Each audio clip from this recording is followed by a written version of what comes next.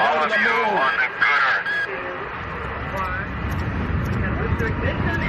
That's one small step for man, one giant leap for mankind.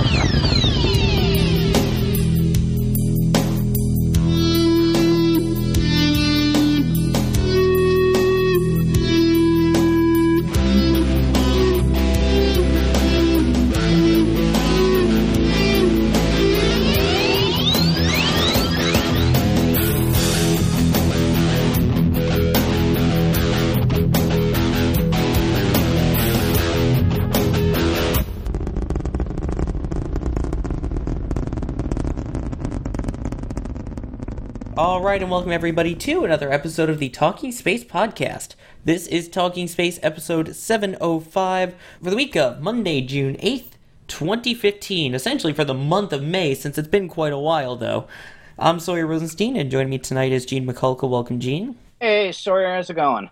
It's going pretty good. Welcome as well, Kat Robison. Hello, everyone. And welcome as well, Kassy Tamanini, a.k.a. Craftless. Thanks for having me again, Sawyer. Glad to have you back, because it has been quite a while. It's been about a month, but a lot has happened to all of us within that month, but more importantly, a lot has happened in the world of space within that last month, and let's talk about that. Although we're going to start things off with some relatively timely news for when this episode will be coming out, and that is that hopefully by the time this episode airs, the Expedition 43 crew will be home after one of the longest ISS expeditions to date. It will be approximately 200 days long, and in doing so, will set some new records, including the longest time in space for a woman, and that will be set by Samantha Cristoforetti, passing Suni Williams. And in addition, Terry Virts, who's the current commander, will hold the second longest time in space for a male U.S. astronaut, too. So, a lot of records coming in there, although those were never intended when this mission launched, right? That's correct, Sawyer. Unfortunately, we had the loss of the 59 Progress vessel, which unfortunately, due to a malfunction on the Soyuz booster, we lost the bird, essentially. Progress 59 unfortunately burned up in the atmosphere after going into an uncontrollable tumble, and according to what I'm reading here on TASS from this morning, Roscosmos has concluded that the cause of the accident was, quote, an abnormal separation, close quote, of the Soyuz third stage and the Progress due to decompression of the rocket's fuel tanks. And they're saying that cause is an unaccounted design anomaly, which they are still kind of looking at, but they're certifying that they may be ready to fly Soyuz again, which I believe, Sawyer, if you could check me on this one, it looks like they're looking at possibly the end of this month that the next ISS crew will be going up to the International Space Station. That's tentatively set for, I believe, around, I want to say June 25th, 26th, that time frame. And I believe, too, since Sarah Brightman has kind of decided she's going to sit this out, they will announce in the not-too-distant future to a new crew person to fill her seat. To give folks an idea of what's going to be happening tonight at about 2:30 a.m., or should I say tomorrow morning about 2:30 a.m., this is June 10th as we record this, the hatches in between the Soyuz and the ISS will close. 6 a.m., Soyuz will separate from the ISS. And I believe, Sawyer, we're looking at touchdown somewhere around 9:43, I think, correct? Yep, 9:43 a.m. Eastern Time, keeping in mind, though, they are landing in Kazakhstan, so local time is different. Right. So, but as you pointed out at the beginning of all this, Sawyer, the whole thing was triggered by the 59 Progress failure. And we've had a couple of other little nonconformities going on the Russian side of the house here, too. We've also lost Progress. We've also lost a proton booster during that period of time that was carrying a Mexican satellite, which I think was built by Boeing. And we're not exactly too sure what the cause there was. Strike that, we are sure. It was some sort of known problem that they've been sort of tracking, and they're going to go ahead and fix that. But lately the Proton has not been the most reliable booster in the world. It had been declared that at one point in its history.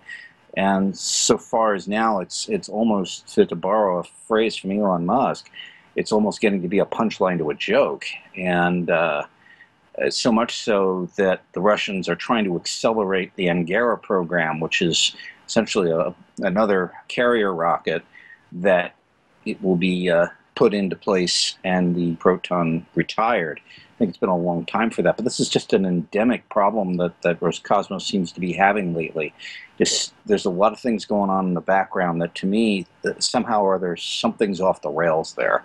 I'm not exactly too sure how to pinpoint it. It's almost like dry rot. You know, when you have a piece of wood and it looks really, really healthy on the outside, but you touch it and all of a sudden it falls apart. I tell you, it's just this wild thing that's going on right now within Roscosmos. TASS reported a few weeks ago that there's widespread corruption going on. No surprise there. The Vysotchny Cosmodrome, which is currently under construction, has been faced with all sorts of corruption allegations, delays, and so on. You've had hunger strikes over there where workers have decided to go on these hunger strikes because they haven't been paid. And according to Russian law, if I'm not mistaken, if you're not paid within a certain period of time, I think that period is within about 10 days of what your expected paycheck is, you don't have to return to the work site. So you've got a lot of loyal workers that believe in what they're working for, but after a while, the patience gets a little thin. So there's a lot wrong going on in Roscosmos. I mean, there's a lot going on with NASA too. The budget problems and all that, but Roscosmos has got its own problems right now, and I think things are just way off the rails. Yeah, it sounds a little crazy with the whole Russian government being the way it is, and we're going to talk a little bit more about NASA's opinion on Russia a little bit later, but it's with this unreliability with the Soyuz third stage, because this isn't the first time that an expedition crew has been delayed because of a Soyuz third stage failure. I believe it was back in 2011, there was another expedition that had to be delayed by a few days because a Soyuz rocket, unmanned, had a failure at the third stage. After 6 minutes, crashed back down to the ocean, and Russia's thing is, well, we're not going to launch another manned mission until we try another unmanned mission. So. And Sawyer, that I think was the launch that just a few weeks ago, I think that was the one that preceded the Atlantis touchdown. It was sort of one of these things where Russia was saying, oh, here we are, the space shuttle program is over. It's had its problems, though, and, we've been in the business for X amount of years. We're trying to be as reliable, we're more reliable and all this. And so welcome to the age of Soyuz, the age of reliability. And then 3 weeks later, that happened. So again, this just demonstrates the need for the United States to be able to launch astronauts again, not only just so that we can launch our own astronauts, but because no one nation should have a monopoly on being able to get people to space for exactly these kinds of reasons. Yeah, and Kat, that's one of the beauties of the Commercial Crew Program. No one company either is going to have that right. We're going to be having two individual companies providing launch services. So if one of them cannot go ahead and launch crew for whatever reason, either a production problem or something along those lines, the other one can step right back in there. And I think, too, we're seeing the wisdom of that play out in the Commercial Cargo Program, where orbital ATKs had their problems with the Antares booster. That's being ironed out, and Cygnus is going to fly again in November. But in the meantime, SpaceX has taken over with the Dragon, and they've been doing an exemplary job of taking over and getting cargo to the ISS. So again, that demonstrates the wisdom of that particular model, I think. Yeah, I think that was for going back to it, that was the launch where we began our whole Soyuz age of reliability nonsense discussion. I think it went right back to that launch. So yeah. History comes back to repeat itself. But as mentioned, they will not launch another manned mission until the unmanned Soyuz gets tested first. So the next Progress mission is currently scheduled for July 3rd, with the next manned mission scheduled for July 24th. So the crew up there is going to have some time to themselves. And I'll add, Sawyer, that a Russian Soyuz booster was launched over the weekend. It carried a military satellite, which is why it didn't get a lot of airplay, and that launch supposedly went very well. So fingers crossed on progress, and it hopefully we'll start seeing crew arrive at the ISS really soon. Exactly, and hopefully fewer failures, and we'll see what ends up happening with all the other stuff with Russia. Again, we'll talk a little bit more about that a little bit later in this episode. Biting my nails. Hold tight, because before we get to that, we have some NASA news to get to, some tests that have happened recently. So we've got a whole bunch of launches of recent and some test flights and cool things to talk about with that. And the first one is LDSD, which has been compared to a flying saucer, a balloon with a rocket attached to it, a whole bunch of weird things. But it was successfully launched from Hawaii this past week, but did have a little problem with one of the parachutes deploying. But overall, seemed like a relatively successful flight. Hopefully one of you guys can go a little bit more into what exactly it's about. Thanks, Sawyer. The Low-Density Supersonic Decelerator, or LDSD, is essentially a test bed for reentry setups for Mars. They want to go ahead and see if we could go ahead and land larger objects, larger than the Curiosity rover, on the surface of Mars. And the whole purpose of the Low-Density Supersonic Decelerator, or LDSD, is test reentry modes and so on. It is essentially, as Sawyer said, it kind of resembles a rather large flying saucer. It has a Star 48 solid rocket motor on board that propels it a little higher. What the vehicle does is it gets carried by balloon, a large balloon. And to give you an idea of how large, when this thing is fully inflated, when it gets to its altitude, its prime altitude, which is about 120,000 feet, the balloon inflates to the size, and if I recall the public affairs officer during the coverage, to the size of almost the Rose Bowl, if that gives you an idea of how huge this balloon is. And the balloon itself is made out of the same type of plastic. If you want to go ahead and grab a shopping bag that you may have gotten from your supermarket, say, or if you bought something from a department store, it's the same type of material. So, you can see how kind of fragile the balloon really is. And that's one of the reasons why they needed optimum weather. This thing was supposed to be launched last week, but due to weather conditions in the Hawaii area where they did launch it, it just did not, the weather wasn't conducive during those few days. You want pretty much calm winds, or winds that the balloon can handle aloft, and you also want calm seas so you could go ahead and recover the vehicle afterward. But to give you a little bit further insight into the whole purpose as to why this is, and this is coming directly from the press kit, NASA really does have a lot of ambitious missions, robotic missions from Mars, but also human missions. And this whole thing is set up to go ahead and test these things.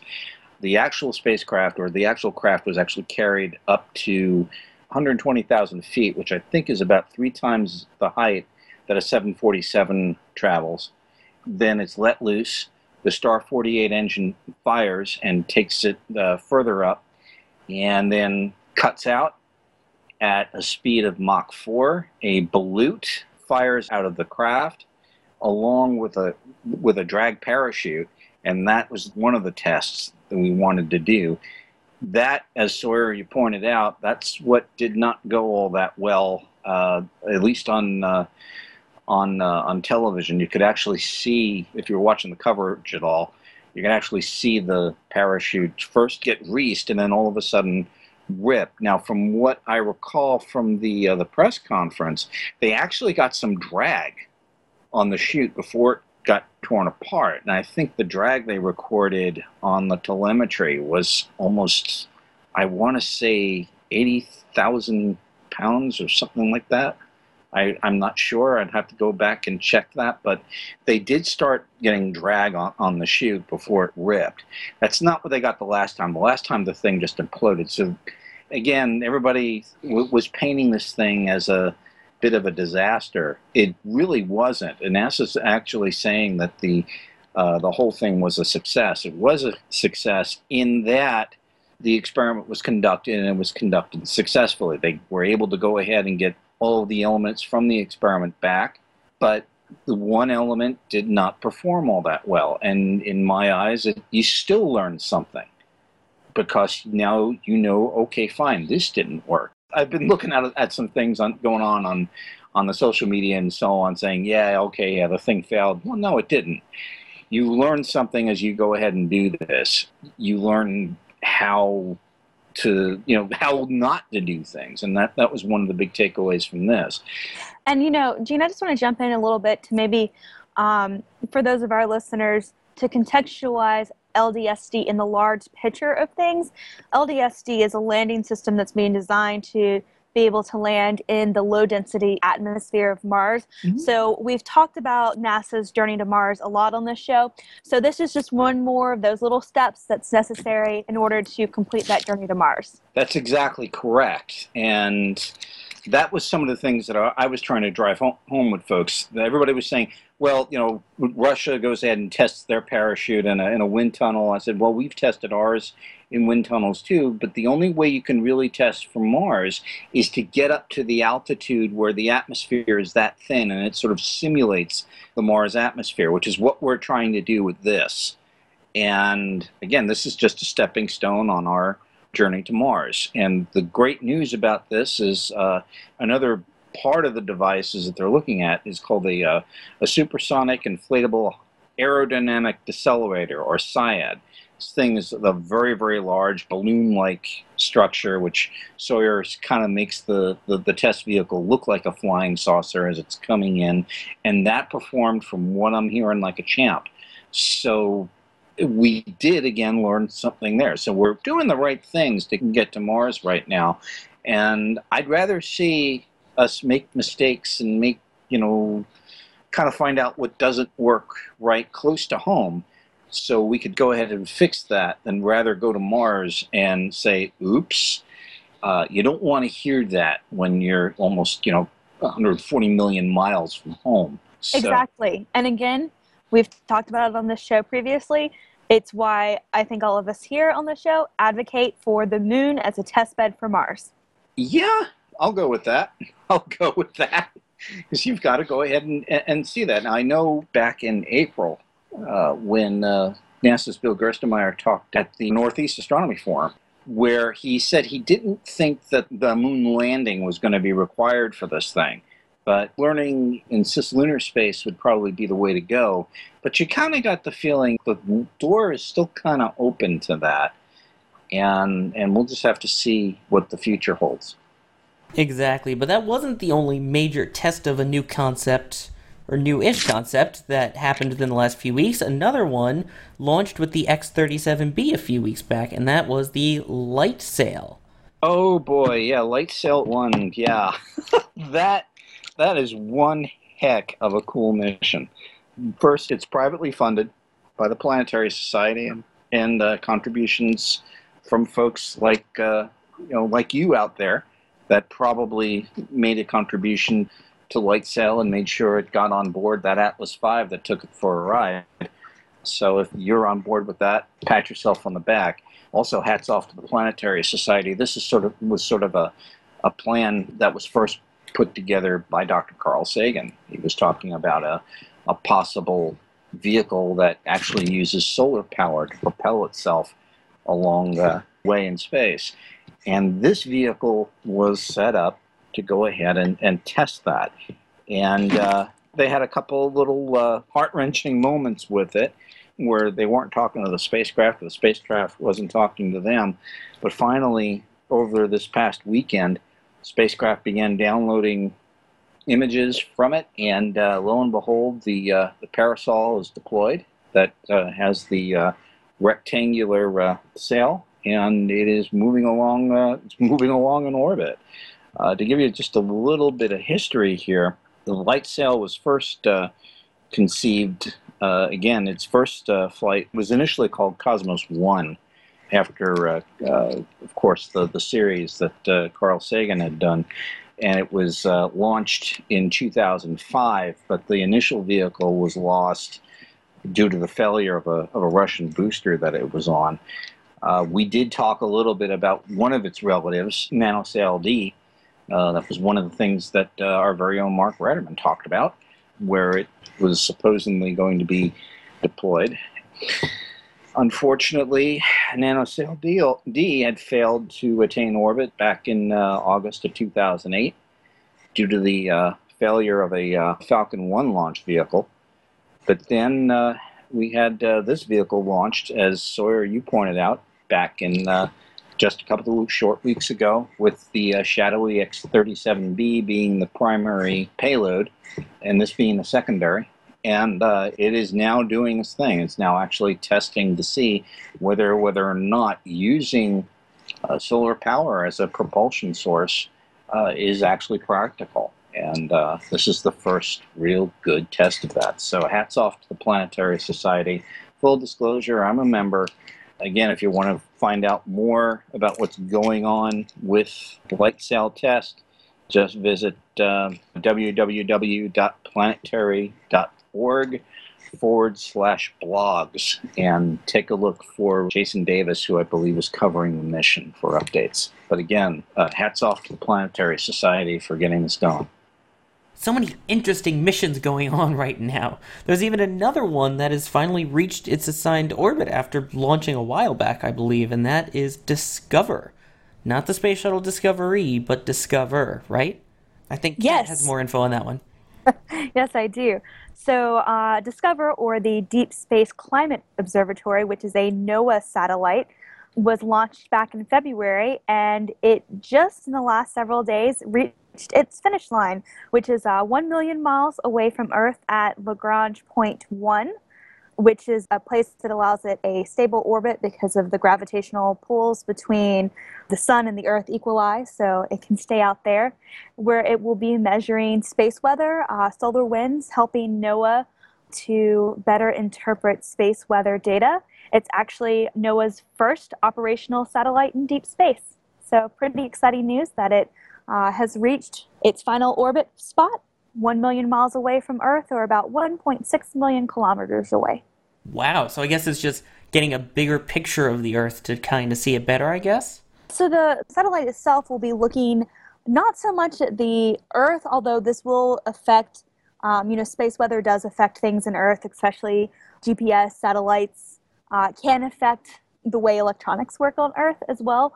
But this satellite is really designed to look at space weather. So we're looking mainly at solar winds, and it's going to help set up the satellite data, and it's expected to become operational this summer, is set to come online with a new forecast model that's been developed by NOAA that will actually provide more accurate space weather predictions, which again, space weather is very important for satellites. So that's what this is looking at giving us. It's looking to give more accurate, better forecast models. It's looking to be able to make sure that we're able to use what assets and information is available to us to better predict weather that can affect the assets we have in space.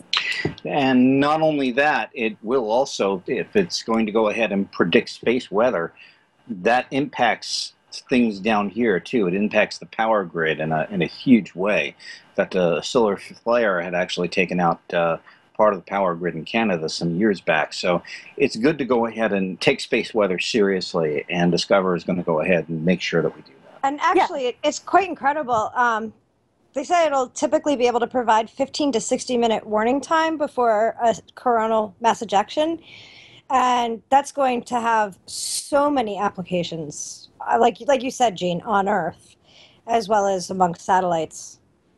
So we need to be prepared the more we get dependent on electricity. Yeah, absolutely. And in fact, DSCOVR is going to be replacing some older NASA equipment, NASA's Advanced Composition Explorer research satellite, which is America's current first warning system and primary warning system for solar magnetic storms that are headed towards Earth that, again, affect those things. Big things are satellites that affects GPS navigation, which has a ripple down effect on things such as aviation. And as Gene mentioned, power grids and other effects that happen when there's a large solar storm coming towards us. Not just the nice ones that we all like to see, the aurora, but there are negative side effects to that as well. There you go. And people say climate change doesn't exist. Hopefully satellites like these will prove them wrong. Even if it is space weather related instead, but still so much cool stuff going on out in space between those 3 missions right there alone. And that's only the beginning. There's so many other missions going on, like New Horizons later this month, and so much cool stuff. Let me not get ahead of myself here, though. We've got more things to talk about. And next up is commercial crew. Now, it's a topic we talk about quite often here, but lately in the news, NASA has awarded its first contract in the next version of its manned commercial crew development, and that went to Boeing's CST-100. What does this mean for SpaceX? Pretty much nothing, right? Yeah, Sawyer, pretty much nothing's right. It just simply means that Boeing has been awarded the contract first. SpaceX will be awarded a similar contract later on. There was a big misnomer in the news when that news was released a while back ago. And I just want to clear something up. It doesn't mean that Boeing has won the contract to be the first ones to launch crew from Cape Canaveral Air Force Station to the International Space Station. That's not the case. It just simply means that Boeing has been awarded a contract to carry out that work. Who will be first? That's still, no pun intended, up in the air. And so these 2 companies will be slugging it out for that honor. I would assume later on in the coming months that a similar contract will be awarded to SpaceX, and work will continue on both the CST-100, which is Boeing's entry, and of course the Crew Dragon, which is SpaceX's entry. And it will be, I have a funny feeling it's going to be a race down to the wire as far as who's actually going to get the honor. I should also add, too, that recently, just for equal time, that the pad abort test that SpaceX carried out just a couple of weeks ago, today there was a press release, or should I say yesterday, I'm sorry, there was a press release by NASA indicating that the pad abort test that was carried out by SpaceX was successful. It had passed all of the criteria. John Cowart, who is the SpaceX program manager for NASA, he is the commercial crew liaison for NASA for SpaceX, basically gave it high marks and was quite pleased with the results. And so another feather in SpaceX's cap to continue to pursue their work. So again, the 2 companies are making news and are going about their business, but who's going to actually get that first ride? Who knows at this point? Exactly. The main takeaway from this is that SpaceX will eventually get their contract, it seems like, later this year, but this means that we've got 2 companies that are getting that much closer to finally launching people back into space from American soil. Even if it isn't on a NASA rocket, this is a great start. Yeah, 2017, I believe, is the deadline. December 2017 is when both companies have the deadline to start getting crew to the International Space Station. And so we'll see how everything goes, barring the budget issues, and we'll get into that in a minute.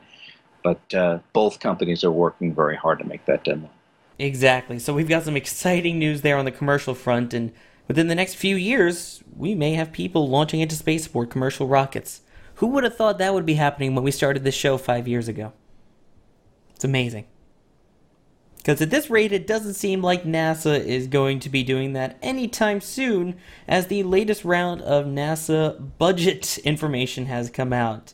And as it's going through the House and Senate, well, one of the initial reports said they would probably get about the amount of money they were asking for, but not allocated in the way that they were asking for. And it seems like a lot of that is going to be taken away from commercial crew and SLS and all the things that we're looking forward to here, right? Well, not so much the Space Launch System or Orion. I think that pretty much is bulletproof in this latest Senate bill. There was a summary today that was released by the Senate committee that funding for SLS increased by $544 million from the request to $1.9 billion, and it also adds about 104 million for the Orion crew vehicle. That is funded to the tune of 1.2 billion. However, the problem here is commercial crew. Commercial crew, unfortunately, took a hit. It received about $900 million in the bill. That is 344 million less than what was requested. So, we're talking about launching U.S. astronauts to the International Space Station from U.S. soil by 2017. That 344 million was a nice chunk of change and was really, really needed to make sure that both Boeing and SpaceX are able to go ahead and carry out their missions, which was to get crew to the International Space Station. And judging by what we were saying in the beginning of the program, with Russia having its problems with Soyuz, with its boosters, and unfortunately, it's sort of hobbling along, in my opinion. And I'm not too sure that the house cleaning that's going to be required over there is going to take place. What do we want to do here? I mean, I agree, yes, we have to robustly fund the Space Launch System. Yes, we have to robustly fund the Orion Crew Exploration Vehicle. Those are going to be linchpins on our journey to Mars. These are going to be the two vehicles that are going to carry things out to the next level and get us to Mars. However, we still have to robustly fund commercial crew. We need that right now. And having a dual system, as I was referring to earlier, the wisdom of that is quite clear. We've seen it because, again, I'll just be redundant here for a moment.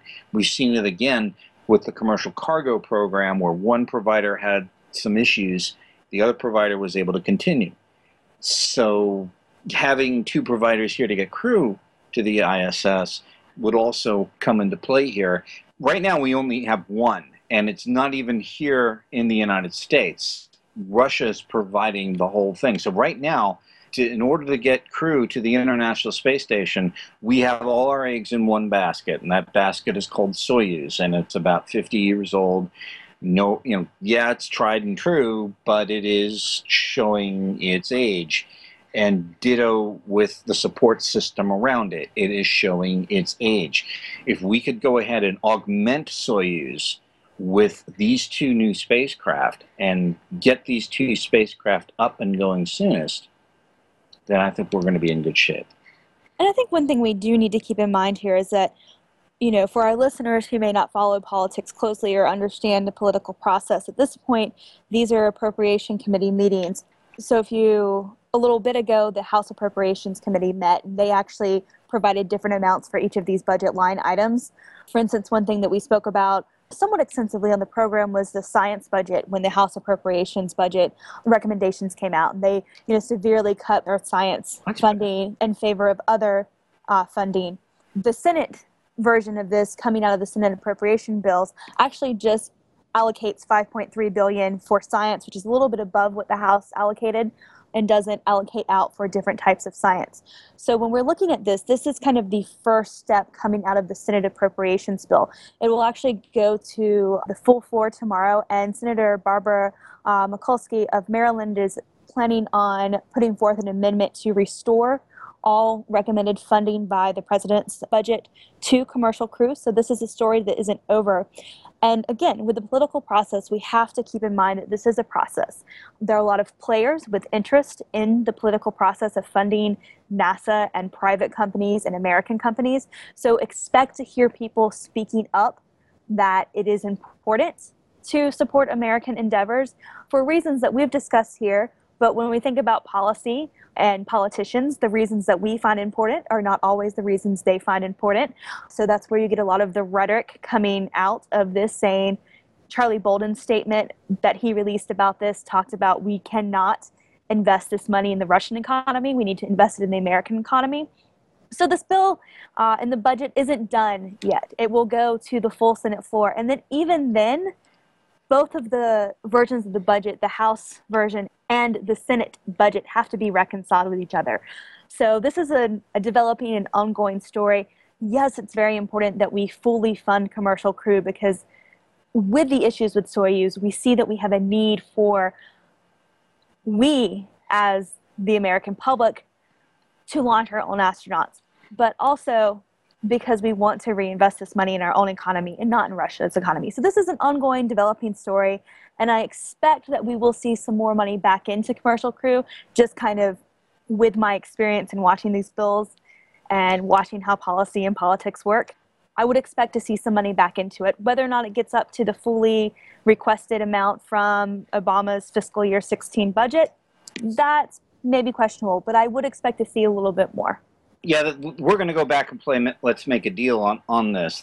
And then finally this thing's going to get cobbled out. But just to quote NASA Administrator Charlie Bolden here, he released this statement today with reference to the Senate's budget here, specifically geared toward the commercial crew allocation. Quote, "I am deeply disappointed that the Senate Appropriations Subcommittee does not fully support NASA's plan to once again launch American astronauts from U.S. soil as soon as possible, and instead favors continuing to write checks to Russia.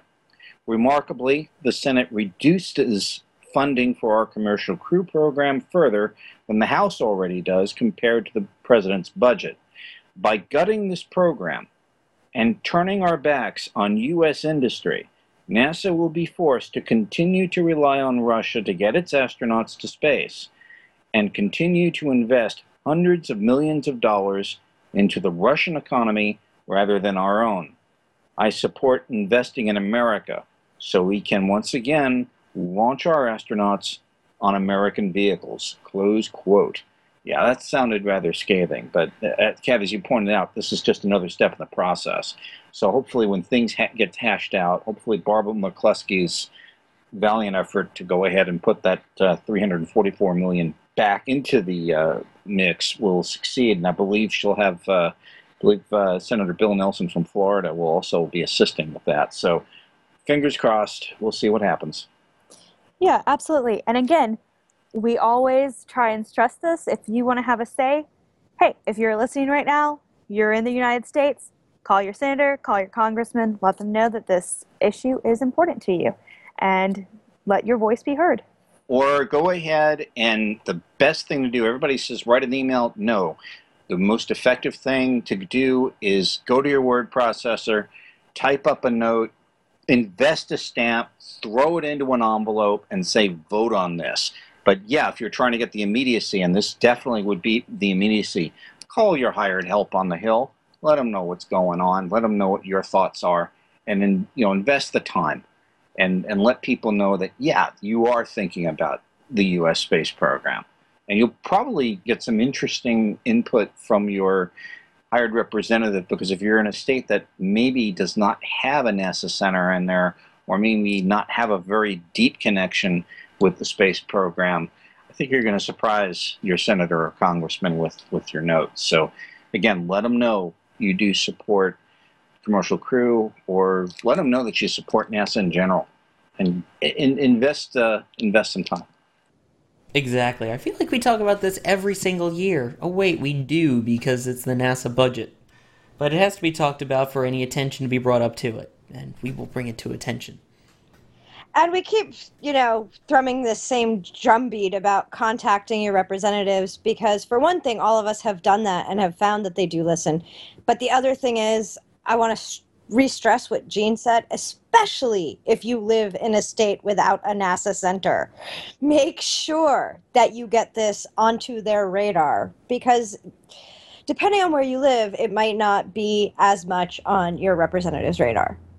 And not enough people write in. You'd be surprised at how much of an impact it can have. Very, very true. All right, now before we go, we have two small little things to talk about. And one of them is quickly becoming a favorite segment here in 2015. Even though we've only had a few episodes, we always like to feature a spinoff. And Kassy, what do we have this week? Well, Sawyer, this week we have what I think is a particularly interesting spinoff, because it has to do with well, what I think might be everybody's favorite humanoid robots. um, this week's technology is, we're talking about a company called Universal Robotics.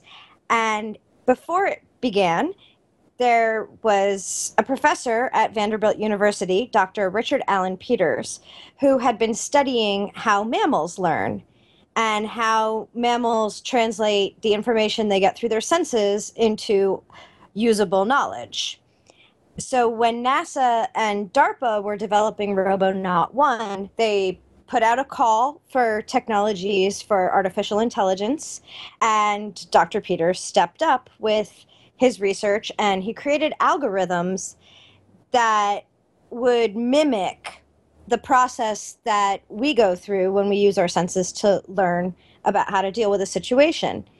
And so it can use a combination of all different kinds of sensors to analyze, say, an object in front of it that it needs to move and figure out how much weight it needs to pick up and how sensitive and fragile the object is and how it should treat it. This was initially tested in 2006 on Robonaut 1, and that same technology was then further developed as they started developing Robonaut 2, to the point where some of Dr. Peters' students were on the team for Robonaut 2 in taking this technology to the next level, to somewhere it couldn't go in 2006. And so, but it was originally for Robonaut 1, and after that project, Dr. Peters, he now has, of course, several patents in robot intelligence, and he went to a company called Universal Robotics, where he is the CTO, and they've now patented, developed, and deployed products, including, there are 3 products. One is Neocortex, which, according to the company's website, discovers patterns in chaotic environments that are relevant to an assigned task. It then analyzes those patterns to understand complexity, improving process. So basically, it's being used in industrial applications such as unloading pallets or moving bottles. Current robots or past robots that did these things could only work with, you had to input all the parameters of what it was loading or moving. Well, with Neocortex, the robot itself can look at the object, figure out how to move it, and adjust according to each one. So you can have a load of pallets that are carrying entirely different things, and it will not only be able to figure out its weight and the spatial relations, how to make it go into the new spot, but where it's the heaviest and might need a little extra pressure to hold it up. So basically, it makes robots a lot better than humans at unloading things. And it also can do randomized bin picking and even bag picking. So it can pick up fragile and sensitive bags out of bins, select the right bag, put the right amount of pressure to not harm it, and everything. Now, how it does this is it uses software. There's 2 versions of it: spatial vision robotics and spatial vision inspection. The spatial vision robotics is 3D vision guidance software, and the spatial vision inspection provides multidimensional inspection and tracking of complex objects. And so it can work with objects of all different sizes and shapes, and both of those systems work with the Neocortex. And they can also work with any camera system, any sensor system, so they can be completely customized to your application. They even can work with a Kinect camera from an Xbox. So it gives companies a really flexible way to put robots into these positions, and unloading is a very dangerous job. It creates repetitive motion injuries. There are problems with things falling, and of course, just human error.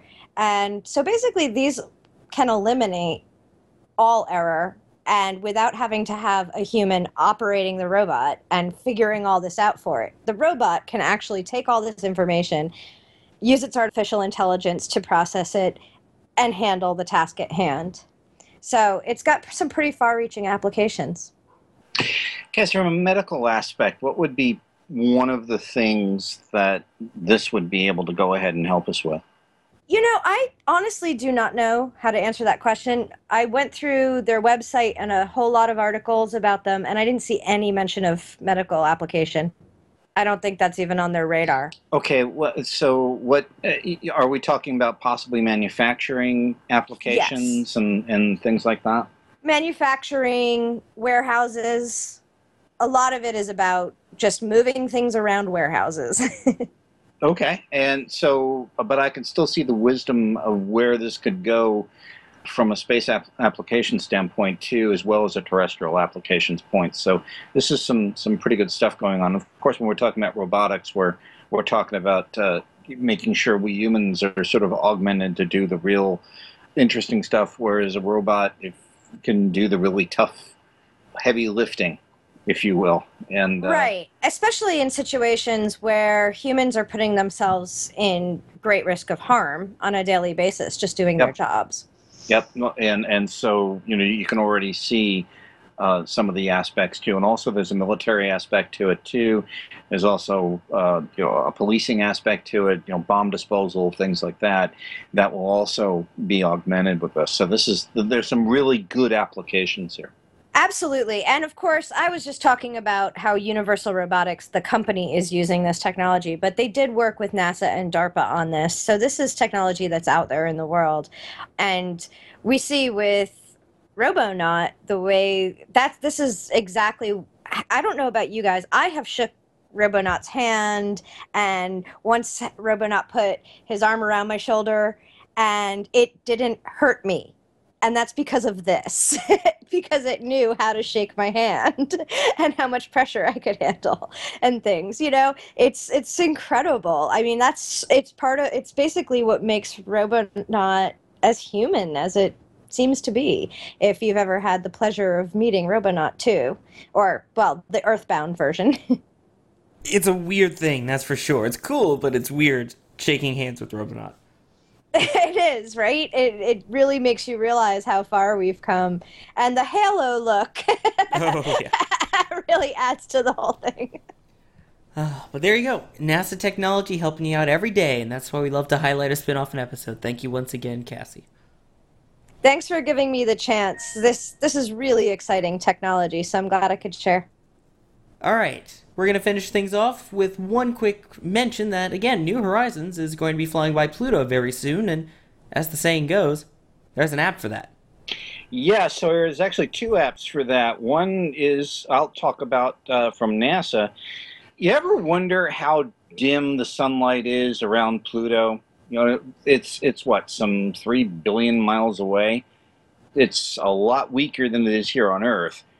But there's an app to figure out what time by you would it be that would actually simulate the sunlight on Pluto. It's called Pluto Time, and it's downloadable, I believe, on iTunes, or you can get it from the NASA website or so on. And you could go ahead and find out if you had the opportunity to stand on the surface of Pluto, what would the sun look like? And this application will go ahead and tell you exactly what time in your neck of the woods to step outside and experience Pluto time. So go ahead. It's downloadable on. I know it's downloadable on the App Store on for Apple, but I also believe too it's downloadable on the NASA website. If you go to, I believe it's solarsystem.nasa.gov/Pluto time, it's right there for the taking. So go ahead and download it and experience Pluto for yourself. And you said there's a second app? Yes, Sawyer, there is another app. This is brought to us by the same people who make Sky Safari and Starry Night, which I don't know if any of you use those, but they are incredible. Those are astronomy programs. And this is Pluto Safari. And so it's their app that's just all about Pluto and New Horizons. It has countdowns to the Pluto flyby. It's got the history of Pluto, all kinds of facts about New Horizons, about the original discovery of Pluto, right up to the plans for the flyby. And you can even do some fun things, like they give you the info so you can calculate what your weight would be on Pluto and Charon. And you can even vote on whether or not you think it was right for the IAU to make Pluto a dwarf planet. So it basically bundles up a bunch of fun stuff and good information with a useful countdown. There you go, 2 awesome apps to go take a look at. And Starry Night is absolutely amazing, so I can only imagine how awesome that is. And NASA's software is usually pretty cool, too, so... And I should mention, it also gives you the current location, which is probably the most fun part. So you can see how close it's getting. Yeah. Oh, that's gotta be awesome. I know, if they're for Android, I know what I'm downloading. I have it on Android, so yeah, it's available. Guess what I'm doing as soon as we finish recording. But thank you for sharing those apps. Those are always awesome tools, in addition to having an app to listen to Talking Space. Just, whether that be iTunes or some other podcast client, you can always take us with you on the go. But with that brings this episode to its conclusion. I'd like to thank everybody who joined us here tonight. Thank you for joining us, Gene Mikulka.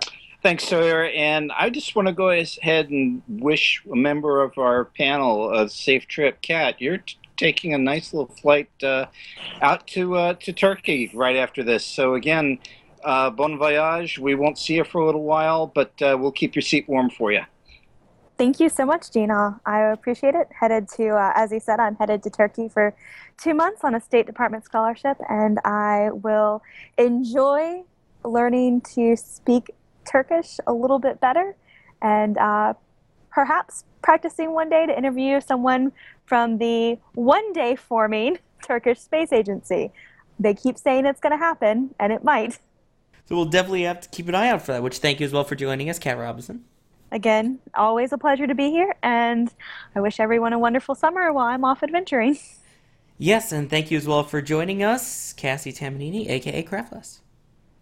Thank you so much. It was quite an exciting week, and or month, as you said, and so hopefully we will be back on next week, and there will be tons more to talk about. Oh, there's always tons to talk about in the space world. I know that was our fear after the shuttle program ended. What's there going to be to talk about? Thankfully, there has been no shortage, and we're glad you've all been along for the ride, and we hope you'll continue to stay along with us. But until then, as always, have a great day, night, evening, or whatever it may be, where you are.